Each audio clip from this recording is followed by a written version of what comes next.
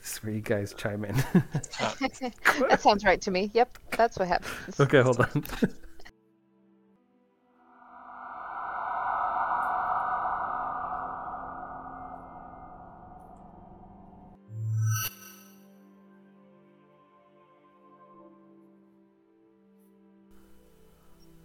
Hello, everybody. Welcome back to the Device 5 Creator Check-In. I think this is the third Creator Check-In, third or second, in place for episode 21. We just did the Season 1 finale, episode 20, where all of the characters converged into one spot. So we're going to do a little introduction to the voice actors and actresses here. Why don't we start with Colin? Hi, I'm Ian Botsford. I voice Colin. Suzanne? Hello, I'm Suzanne, and I voice Lyra Azur. And Chad. Hey everybody, Chad Luckner, and I am the voice of the researcher. All right, so episode 20, if anybody that's listened to it, everybody got recorded separately, so we were just having a little discussion that not everybody's heard. We're going to do a quick recap of the major points of Season 1, and Season 1 starts off with our character Oren receiving a crate in the mail with vague instructions to create or build this device, and he builds the device without knowing what it does, activates it, and then disappears. We know that from the researcher, we've got total of at least five machines out there in different states. We're trying to understand who the researcher works for and what is the point of these devices. Yeah, I think we have 5 confirmed from the researcher and 4 active as of episode 20, right? I think one is still MIA. Yes, I think that's right. And my character sort of enters the picture as more of a veteran of using this machine, and she knows a little bit more about how to work that than Oren does. And hers is the only one that talks back reliably. Mm-hmm. And I think you have the second device. Your character has device 2. And yes. If I remember correctly, device 1 is the one that's still MIA. Yes. And Colin is trying to piece things together as this goes on. Yeah, I think Colin is the one who's been in the dark for the longest because to his mind, like, Oren just disappears one day and he has to try to pick up the pieces and figure out where he went.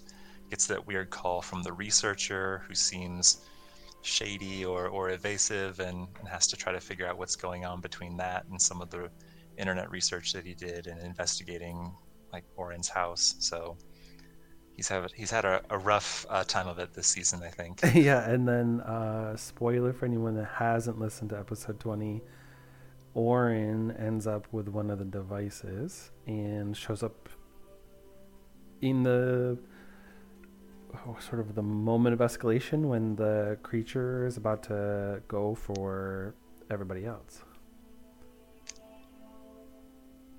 Colin ends up with one of the devices. Oh, yeah, Colin does, yeah. Yeah, that's right. Okay, that's what I thought you meant. Yeah.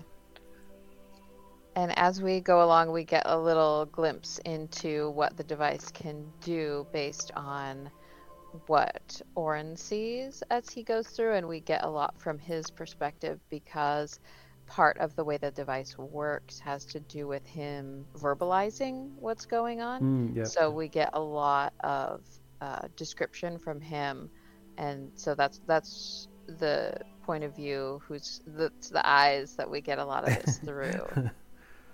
All right, I think that's all the major points. We're still trying to figure out if the researcher's a good guy or a bad guy, and what his ulterior motives are, because episode 20 there were some hints at like a deeper storyline about why the researcher's involved, and then we'll need to figure out if we hear anything from the first device. But while we're wrapping up season 1, we have already started on a new podcast.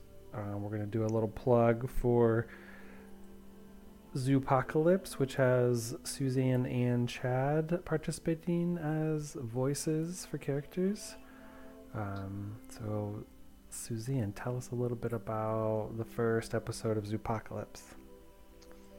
Well, Zoopocalypse is taking place in sort of a dystopian time where there's been a disease that has taken over all of the earth as far as we can tell.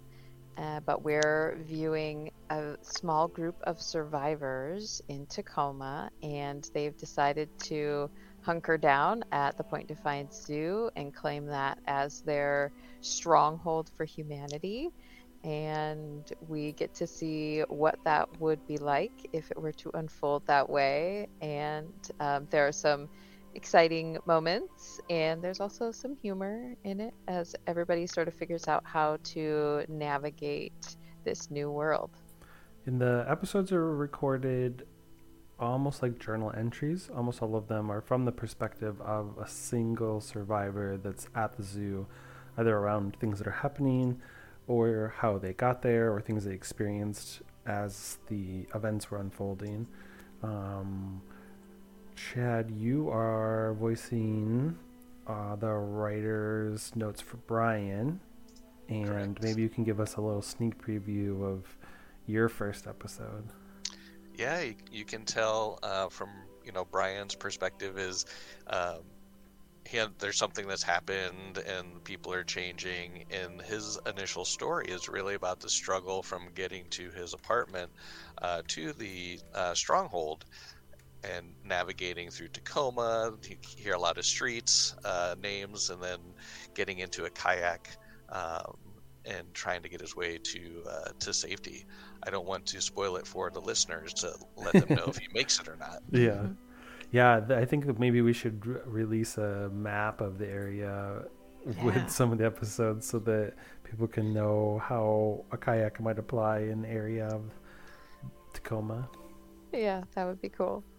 All right. Well, check that out on all of the normal podcasting sites, and then be ready to hear more about season 2 of Device 5 soon. Thanks, everybody. It's gonna be good. Thanks, everyone. Bye-bye.